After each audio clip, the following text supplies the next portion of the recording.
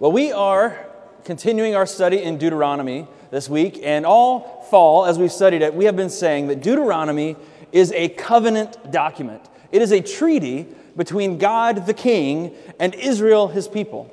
It is a treaty with laws that tell the people of Israel how they are supposed to live when they enter the promised land, how they're supposed to live in the land where God is the King. And if you pick up Deuteronomy and you read it front to back, you'll realize that it is a book with all kinds of laws.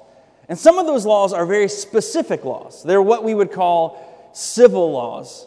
And those laws are the ones that only apply to that civilization in that time and place. A lot of times they have specific consequences attached to them or very specific scenarios. And we don't follow the civil law anymore. Nobody does. In fact, no one has been supposed to follow the civil law for thousands of years. Ever since Israel was destroyed by Babylon, people haven't followed those laws. But it doesn't mean the civil laws are useless for us or that they're meaningless. In fact, we have a great benefit in studying those laws because as we study them, they help us to understand the moral law. Now, the moral law is the Ten Commandments found in Exodus, found in Deuteronomy chapter 5. Those are the things we have been studying all fall. Those are the things that apply to us and that all of these other smaller laws, they come out of. And so as we study the civil laws this morning, what I'm hoping is it will help us gain some insight into the Eighth Commandment. The Eighth Commandment, that's what we're looking at today. You shall not steal. And as we compare those things, some of the civil laws with this big moral law, I'm hoping it's going to teach us a few things. It's going to teach us that this law prohibits theft. That's the first thing. This law prohibits theft. Secondly, it teaches us that this law demands generosity and equity. And thirdly, it tells us that this law promises riches.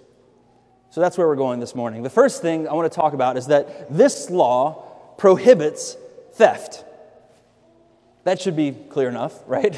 The command is do not steal. So that would mean that theft is off limits. And on first glance, this is one of those laws like you should not murder that we can come across and we can feel pretty good about. In general, most of us don't wrestle with this one all that much until we look at some of those civil laws I was talking about. Until we see what else God has to say about the principle behind this command. So let's look at a couple of those. If you got your Bibles, you can turn with me. If you don't own a Bible, please grab one of these paperback Bibles and take it home with you. We'd love everybody to have a copy. But here's what Deuteronomy 25 says. It tells us, You shall not have in your house two kinds of measures, a large and a small. A full and a fair weight you shall have. A full and a fair measure you shall have, that your days may be long in the land that the Lord your God is giving you. For all who do such things act dishonestly and are an abomination to the Lord your God. So that's one. It talks about having just and fair measures, not being deceptive in the way you handle money.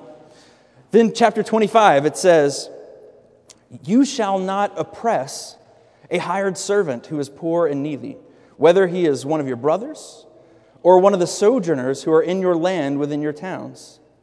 You shall give him his wages on the same day before the sun sets, for he is poor and he counts on it, lest he cry against you to the Lord, and you be guilty of sin. Okay, so this law, it prohibits theft, but it also prohibits any way that we deal dishonestly or unjustly with things that rightfully belong to others. That's what we see in those commands.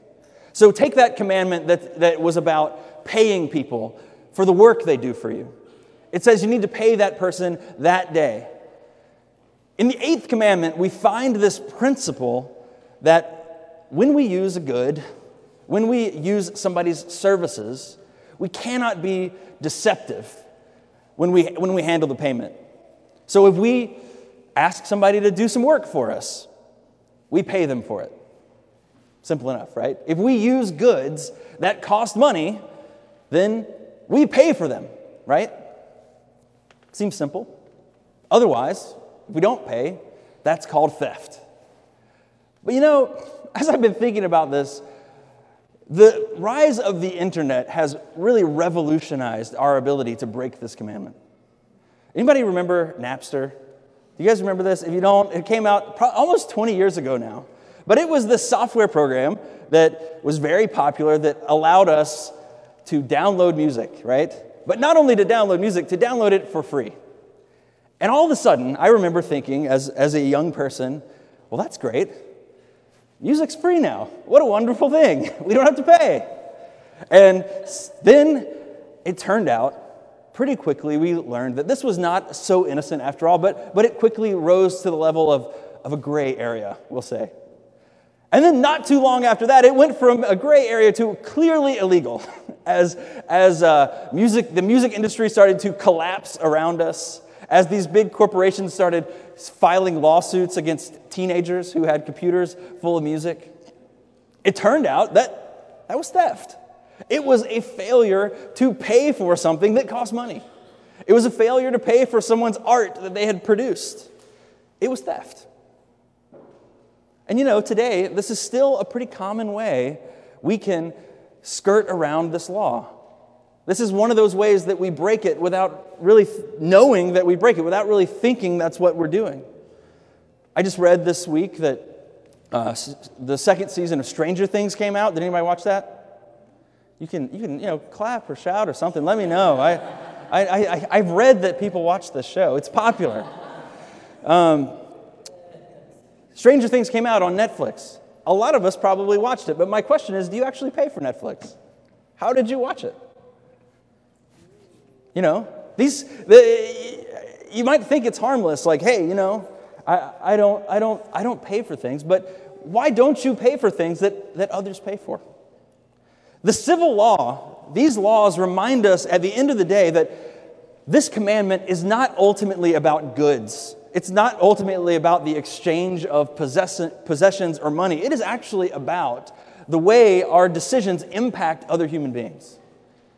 So it's easy for you to think that your subscription fee to Netflix might not really harm some multi-millionaire movie star or some giant corporation. But the truth is, we all know that there is an entire blue-collar industry that is producing our entertainment. And if those people cry out because their wages are unfair, if those people cry out because of the oppression they're facing, do you recognize that you are at least a part of those oppressors they're crying out against? You're included in that. But let's be honest, why is that such a big deal? Why is this little thing such a big deal? Why is this one of the 10 most important things that God tells us we need to beware of? Well, it's because this command is about much more than our desire to take someone else's property. Don't misunderstand. It is about that. The command not to steal does prohibit all kinds of theft. It prohibits breaking and entering. It prohibits identity theft. You know, it says that we shouldn't plagiarize. It prohibits even subprime mortgages, things that we do to rip people off. But this command has more to do with our reverence of God than it does with the property we take. Let me repeat that. It has more to do with our reverence of God than it has to do with the property that we take. Listen to this. Okay, this is Psalm 50. Here's what it says. God tells us, every beast of the forest is mine, the cattle on 1,000 hills.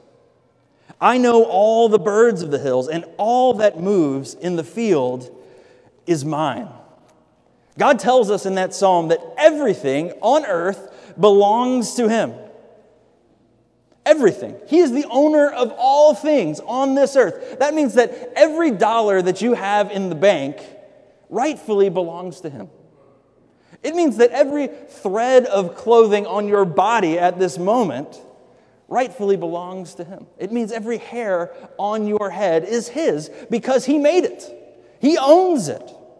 And our God is not a watchmaker kind of God. He's not the God who created all the things and then fit the world together and then set it up running and walked off. Our God didn't wander away and cease to care about the things in the world. But no, He is intimately involved with everything that goes on. He cares deeply about how things proceed in this world. Scripture tells us that He is sovereign over our goods and over the things that belong to us. Psalm 104, the psalmist is speaking of this reality. He's talking about God, and he says, "These things all look to you. Everything on earth looks to you to give them their food in due season. When you give it to them, they gather it up. When you open your hand, they are filled with good things. When you hide your face, they are dismayed. When you take away their breath, they die and return to the dust. When you send forth your Spirit, they are created, and you renew the face of the ground." He says that God is in control of all the things that we have.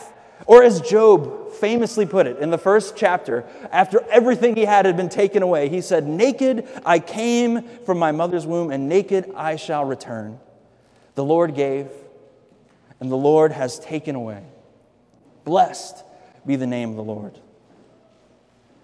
All this comes together to tell us that theft, at its core, is an assault against the sovereignty of God. Theft, at its core, has two extremely destructive thoughts. It says, first, I cannot be content with what God has given me. God is not good. God has not provided what I need, and therefore I must take it.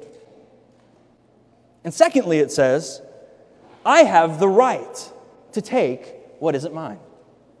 I am sovereign over my life and my neighbor's life. So I have the right to do what I please with their belongings.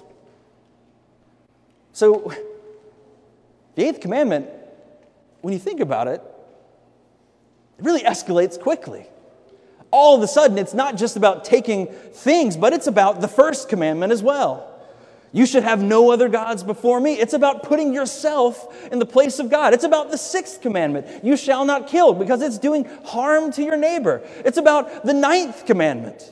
You shall not bear false witness, because you're lying and you're deceiving. It's about the 10th commandment. You shall not covet, because you're desiring things that aren't yours. Not just possessions, but you are desiring the very position that God sits in. Theft violates the eighth commandment, but it is the gateway to breaking all kinds of commandments. That's why Paul in the New Testament, he says that the love of money is the root of all kinds of evil. It is through this craving that some have wandered away from the faith and pierced themselves with many pangs. So this command, it forbids theft. But theft is more than simply robbing somebody's house. It is any way that we deceptively or unjustly deal with things that belong to God. And so, like Martin Luther said, when we understand what this command really means, if we look at mankind in all its conditions, it is nothing but a vast, wide stable full of great thieves. That's what he says about the world. This commandment, at first, it prohibits theft. But secondly, this commandment, this law, demands generosity and equity. This law demands generosity and equity. When we start to think about those Psalms, when we start to think about God as creator, it has to revolutionize what we think about ownership. When we start from the perspective that God owns everything, it has to change our ideas about what is ours. Amen? God was telling the Israelites here, they're about to enter the promised land, and he says, you're going to have your own possessions. You're going to have stuff that belongs to you. You're going to have big farms and houses. You're going to have more than you know what to do with. They're not, right, Deuteronomy, they're not headed into a communal land where everyone owns everything equally. That's just not the way things work for them. But he made it very clear that everything they would have in that land was a gift. over and over in Deuteronomy. He says, when you enter into the land the Lord your God is giving you. Their possessions were gifts from God. And that reality for them is no different from our reality. That is something that remains true for all of God's people. J.I. Packer puts it this way. He says, if you understand what the Bible teaches about possessions, then you have to recognize that ownership is not possessing things to use for our own purposes, but receiving things from God to use for His own glory. Let me repeat that. He says, ownership is not possessing things to use for our own purposes, but receiving things from God to use for His glory. You know, we need to learn this, okay? So I want you to repeat this after me. Say, not for my purposes, but for His glory. Not for my purposes, but for His glory. That is a radical idea. Can you imagine what would happen if our world started to believe that? If our world started to think this about our possessions? It would mean, well, not only are we prohibited from theft, right? Not only are we prohibited from dealing deceptively with things that have been given to others, but it means positively that we must actively seek to glorify God with what we do have. We must actively seek to glorify God with what we do have. Now, if you're a skeptic here this morning, if you're not a Christian, if you're not even sure there is a God, I want to tell you, I want to urge you to recognize, if you don't believe this, you should at least want it to be true. If you don't believe this, you should at least want it to be true, because it means that some of the things that we feel most deeply on this earth are absolutely the case. It means the way we feel injustice is correct. When we look at the world and we see rich people getting richer and poor people getting poorer, and we think the things shouldn't be that way, it means you're right. Things shouldn't be that way. Do you guys know that the distribution of wealth in our world is more disparate than it's ever been in human history? I was just reading this week that the richest 8 people in the world, so people who could fit inside of a minivan, the richest 8 people in the world have as much wealth as the poorest 50% of the world. That means 8 people on earth have as much wealth as 3.8 billion people. I think we can sense that that's wrong. Things like the Occupy Wall Street movement that happened a few years ago really clung on to this idea that it's unjust for 1% of the people to have most of the things while 99% of the people had nothing.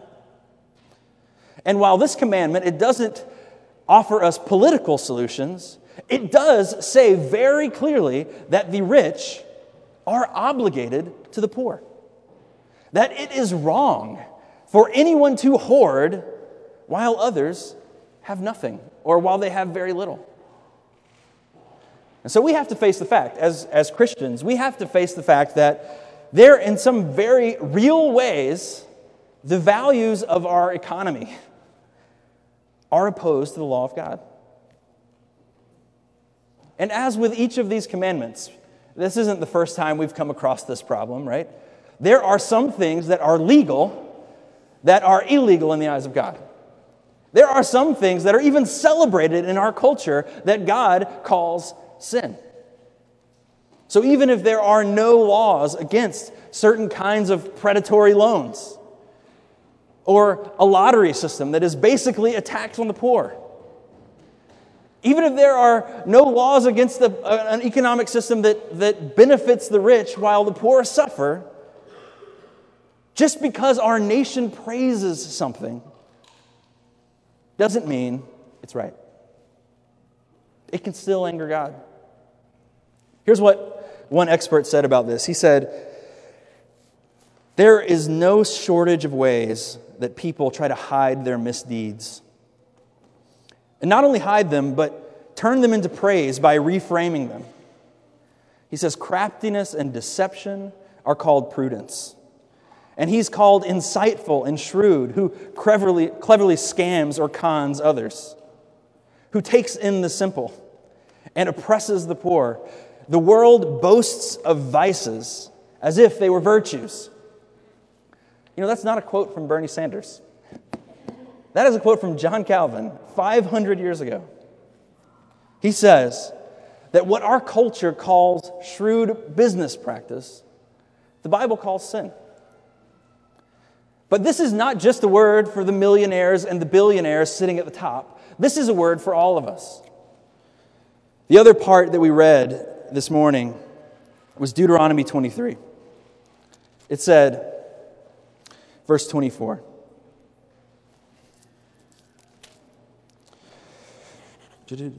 if you go into your neighbor's vineyard, you may eat your fill of grapes, as many as you wish, but you shall not put any in your bag. If you go into your neighbor's standing grain, you may pluck the ears with your hand, but you shall not put a sickle to your neighbor's standing grain. You hear what this is saying? That law is giving a general principle of equity and generosity. For the poor, it says, you must respect the property of others. If you're poor, if you're hungry, you can take, but don't take more than your fair share. You don't have the right to take just because someone else has more, but you do have the right to some of it. For the rich, it says, your neighbor's welfare is just as important as your own.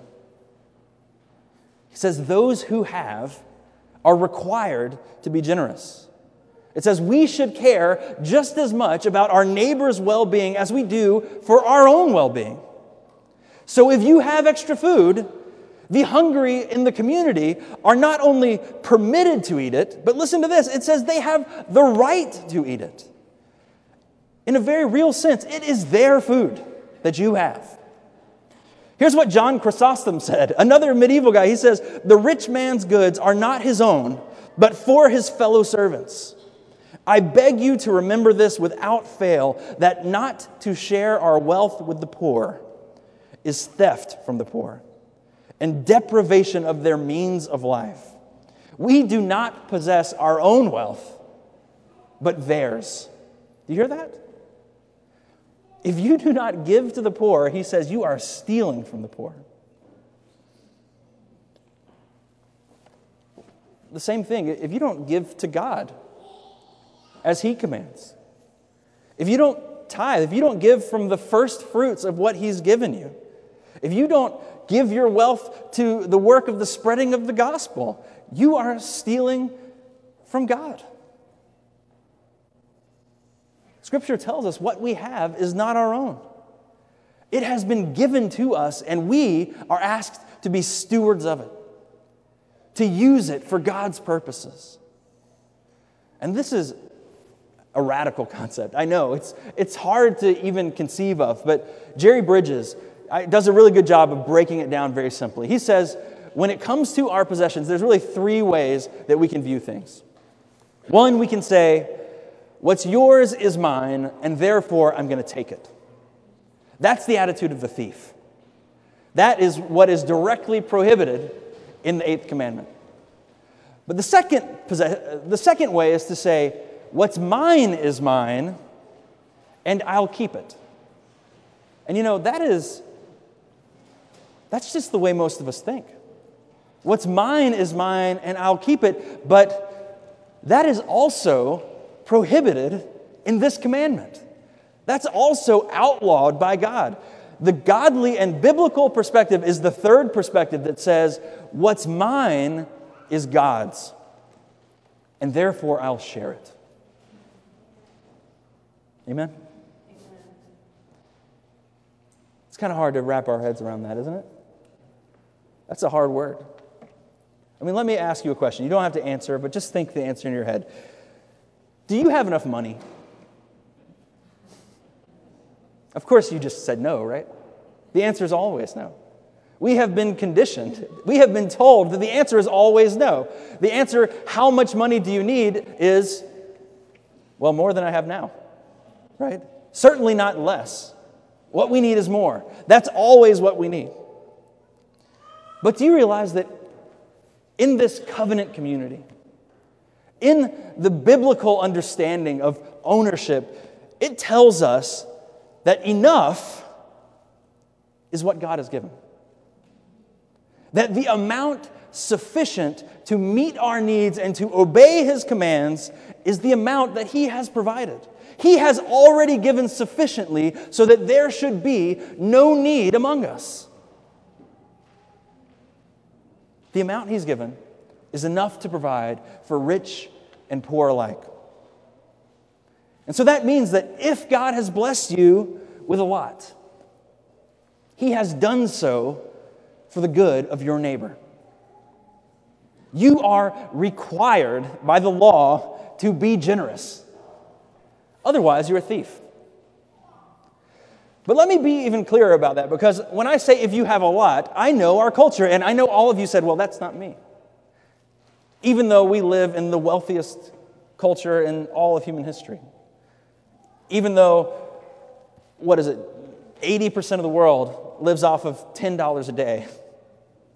Even though we throw away as much food as we consume.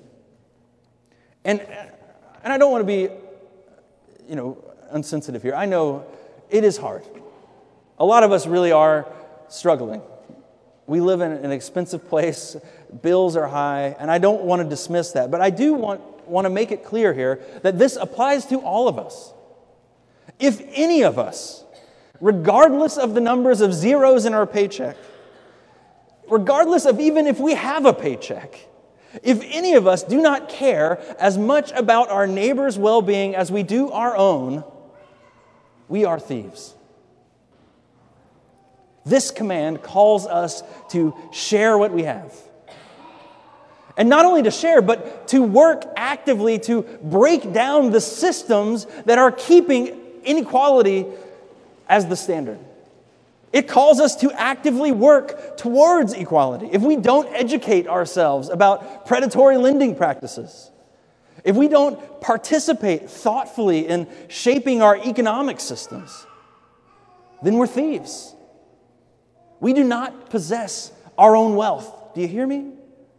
And I'm not just talking about financially. I'm talking about the wealth of our education, the wealth of our able bodies, the wealth of our free time. We have been gifted those things in order to be stewards. And we're commanded to be generous. We're commanded to be generous with all of those things or be guilty before the law of God. Okay. This law commands generosity. But thirdly, this law, it promises riches. You probably feel pretty bad right now. I hope you do. I just told you that you're stealing from the poor and you're stealing from God. And you know what? I mean it. I really think that. I think I'm doing the same thing.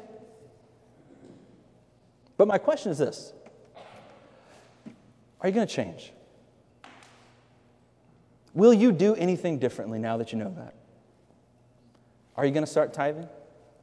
Are you going to educate yourself on how to best love and serve the poor?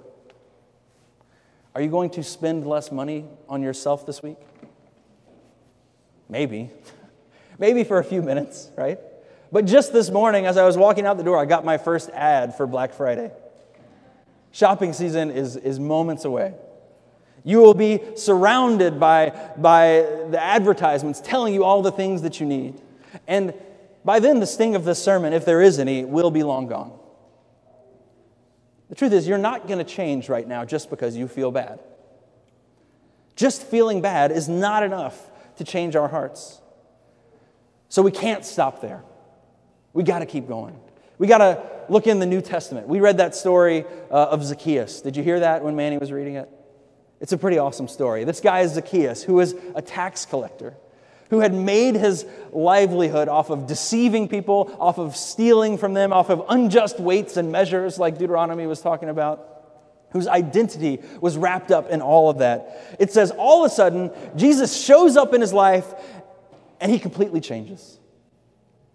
He gives away half of what he has, and with the remainder, he says, whatever I owe people, I'm going to pay them back 4 times. This guy whose whole identity was wrapped up in being a rich and deceptive guy just flips. What did Jesus say to him? Did he say, you tiny little thief, I see you up there, and if you don't stop, I'm going to smash you in between my finger and my thumb, right? No, that's not what Jesus said. He said, I'm coming to your house today. That same situation, Jesus captures it in one of his parables. He says, the kingdom of heaven is like a merchant in search of fine pearls, who on finding one pearl of great value went and sold all that he had so that he could buy it. That thing that changed Zacchaeus, that thing that convinced him to finally loosen up his grasp on his wealth, was not that he felt bad. It was that he found something that was worth even more than what he had. He found Christ himself. Folks, Jesus is the fulfillment of the 8th commandment, because he is the one who offers us what our hearts are really searching for. He is the one who ends the fears that lead us to steal and to oppress others and to hoard things for ourselves, because he is the one who guarantees us riches beyond our imaginations. That's the glory of the gospel. It is that in Christ, we no longer have to strive for security. In Christ, we no longer have to strive for power or wealth or significance, because he gives us all that and then some. Folks, this is the gospel message, that the God who declared that he was the owner of the cattle on 1,000 hills became a man. And not only did he become a man, he became a poor man. He became a poor man who faced all that same temptation that you face. The temptation to wealth and to power and to oppression, and he resisted it. Instead, he lived a perfect life in your place. He did all this positive stuff that seems like such a burden. He sought equity. He gave generously. And on the cross, he didn't just give money and resources. He gave his very life for the poor. For you, for me, for the poor, miserable sinners who had no hope. So Scripture, it tells us that in that moment on the cross, Jesus forever purchased for us an inheritance. That's the word it uses. That Jesus has guaranteed that through faith in him, we will have everything we need and more. That we will be co-heirs of the kingdom of God. Do you hear that?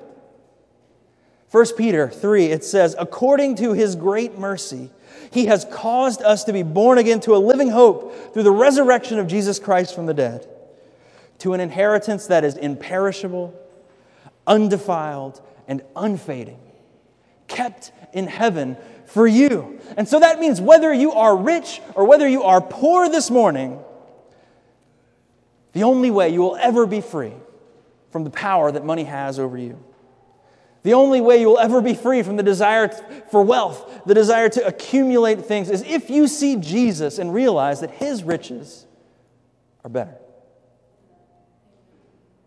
If you realize, like Zacchaeus, that having him come to your house today is greater than anything you will ever gain apart from him.